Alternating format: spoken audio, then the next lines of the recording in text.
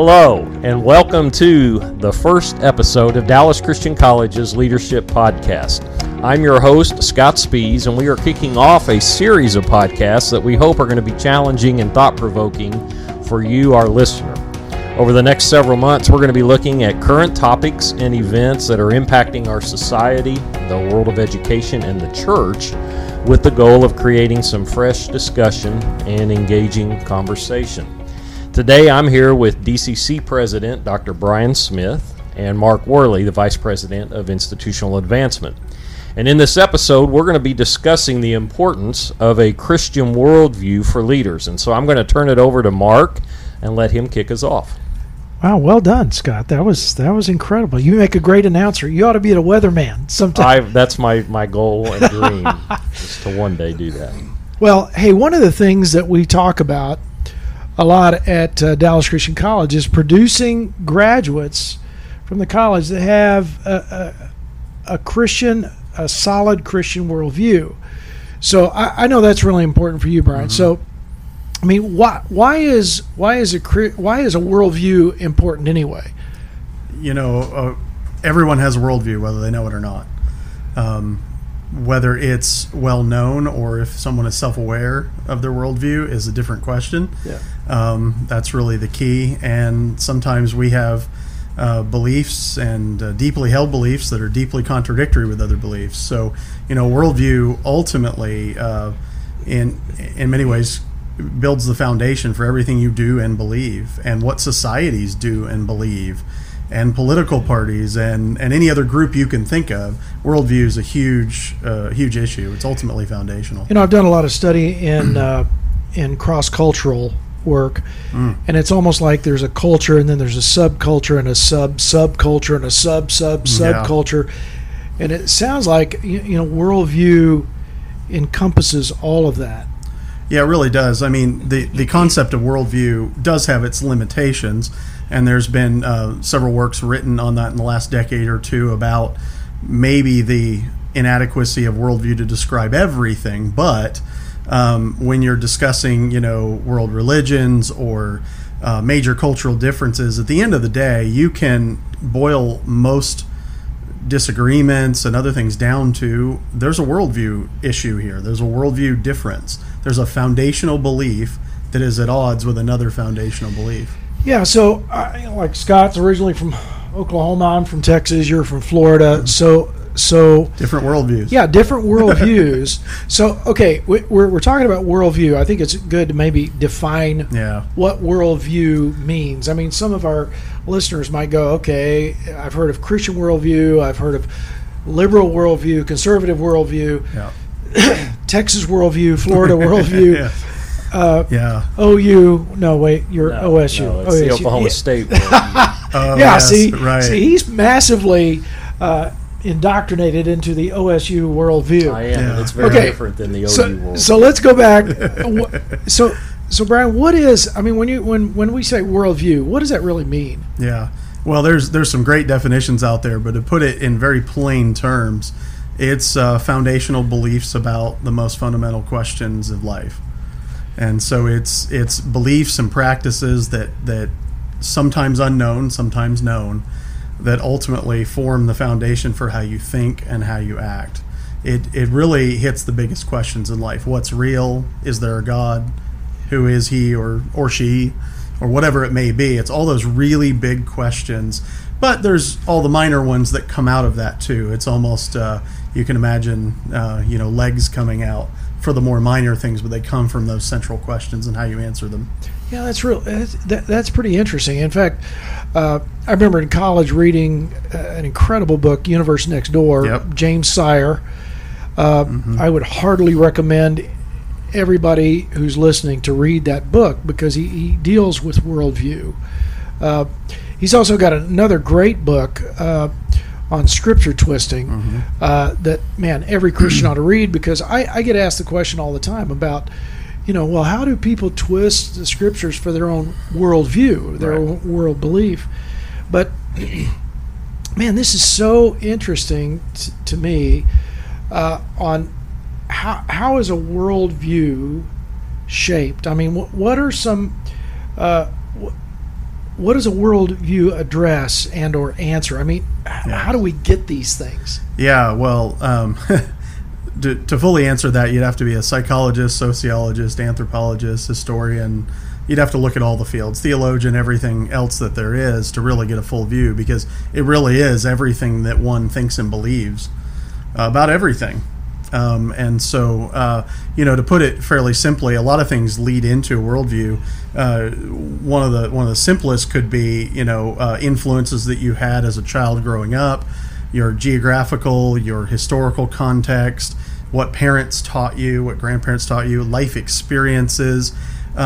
There's the ceremonies that occur, if you had a bar mitzvah, or if you had a Sweet 16 party for a female American, or quinceañera, whatever. So ceremonies, but in the religious sense, it could be, a baptism, it could be Lord's Supper, it can be all of those things that both come out of worldview, but they also form worldview. So it's really both directions. So lots of things influence a person to form who they are, and experiences is a big part. But then the one that I didn't get to is the one that we're kind of, going to end up focusing on is the intellectual life. When you've thought through a thing or a set of issues and you've come to a conclusion using rationality and logic and that sort of thing to, analyzing an argument and deciding whether it's a good argument or not. So people come to beliefs through that too. Yeah, in the intellectual world and in the theological world, it reminds me, I think it was Jesus in Mark 8 said to the Pharisees, you have a fine way, Isaiah was right when he prophesied about you hypocrites. You have a fine way of setting aside the commands of God to follow the traditions of men. So that's interesting. And the word repentance itself is metanoia, change how you think. So when somebody becomes a Christian, literally what God is asking us to do is change a worldview, which is why, like in the Corinthian church, it was so difficult to do. Because they were so used to worshiping Diana, etc., or in Ephesus, Artemis. That was their worldview. So how do we know if a worldview is adequate? Yeah, it's there's a lot of ways, but I think Ronald Nash put it really well. He has 4 basic questions, and I think it would be helpful to articulate those a little bit. They're in four categories: rationality, inner world, outer world, and practice. And I think this is just a very quick way that we all actually use all the time to analyze belief systems, our own or others. We just maybe not have not called it that before. So rationality would be: is it intelligible or logically consistent? Does it make any sense? Do you believe that there's no such thing as reality, but you believe that chair exists? That's weird. That seems inconsistent, but there are worldviews that have that issue. Inner world would be: does it account for the puzzle of human nature? If I think that suffering isn't real, for example, and yet I suffer, so that's strange. What does it take into account my real experience in me? And then the outer world: does my worldview correspond to reality? Back to my previous one, if reality is an illusion, then why am I so worried about it? If it doesn't actually exist. And so you've got significant questions. And then finally, and probably my favorite in a way because it's so easy to understand, is: can I actually live that way? If I have a worldview that is consistent, you'll be able to live it out. Maybe not perfectly. None of us can, and none of us have perfectly articulated or constituted worldviews, of course. But to the extent that we are consistent and that it all fits together, it answers the big questions in life, and ultimately you can live that way. You can actually live it out. And so when you look at a worldview, you may say, well, that one seems logically inconsistent, but how do they live this way believing this? So for a great example might be, someone who doesn't believe that God exists and that there is no objective morality because there's no God for that to come from. Right. And yet they might have objective moral stances on certain things.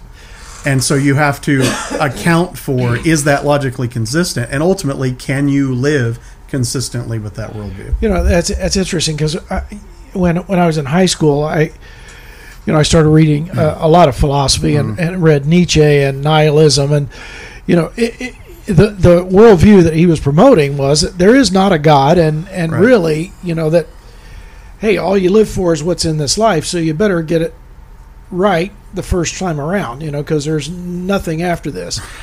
Man, that was a dark worldview. I mean, that worldview really led me down a dark path, and I know you're talking about some pretty heavy thinking. Everybody's like, dude, this is the first podcast, and you guys are just going massively deep. But, it does mess with you. It does. I mean, if you believe in God or if you don't believe in God, or, your experience as a child, Carl Rogers, with non-directive therapy, tried to overcome his worldview, but he just couldn't quite do it. It kept coming back, and he was real ticked off at his parents, that got him into a religious worldview that he just couldn't seem to overcome. So how do we do that, Ryan? I mean, how do we overcome a worldview that is, messing with us in a legalistic or traditional sense? How do we do that? How do you deal with is it like Alcoholic Anonymous? First realize you have a problem. Right. Could be. I think for everybody it's probably different because and not to cop out there that it really is different for different people. I find that the overcoming of false views of a worldview, for me as a believer, it is a work of the Holy Spirit. It is about repentance, as you said before.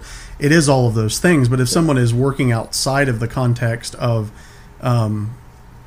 being a Christian and trying to develop a more fully Christian worldview, if they're, for example, comparing an Eastern pantheistic monistic worldview to, a theistic Islamic worldview, it's not as simple as just changing your mind on things. I mean, that's part of it. Looking at, am I convinced that this worldview is more consistent with reality?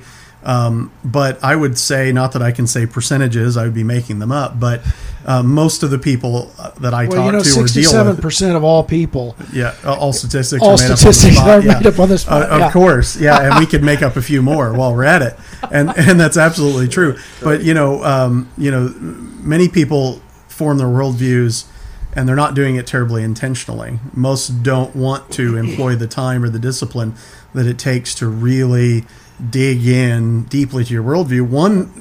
For one reason, you have to admit you were wrong in some cases. In other cases, it can really mess with you, as you said, good or bad. Yeah. It can be both. But I think that, many elements of worldview formation really are accidental, for lack of a better word.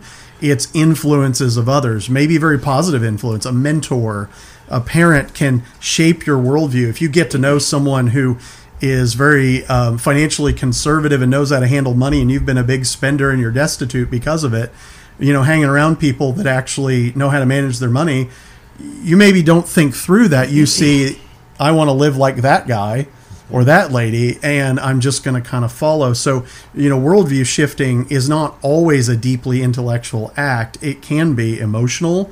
It can be psychological. It is certainly intellectual. It's experiential. Some worldviews just work better practically sometimes, too. Man, there are so many questions that are swirling around in my head. I can remember, following a Nietzsche evolutionist worldview that did not work for me. It's a Dr. Phil thing. How's it working for you? Right. Didn't work at all for me. It reminds me at the end of John 6, everybody was leaving because they didn't like the worldview that Jesus was presenting, and they left. And Jesus says to his disciples, "Hey, you're going to leave too." And Peter says, "Man, these incredible words. Where am I going to go? Only you have the words of eternal life." So for me, reshaping a worldview had to start with me believing that the Bible is the absolute truth. Right. And I, that was not from influence for anybody else. It was just I had to come to that point where that shapes my worldview.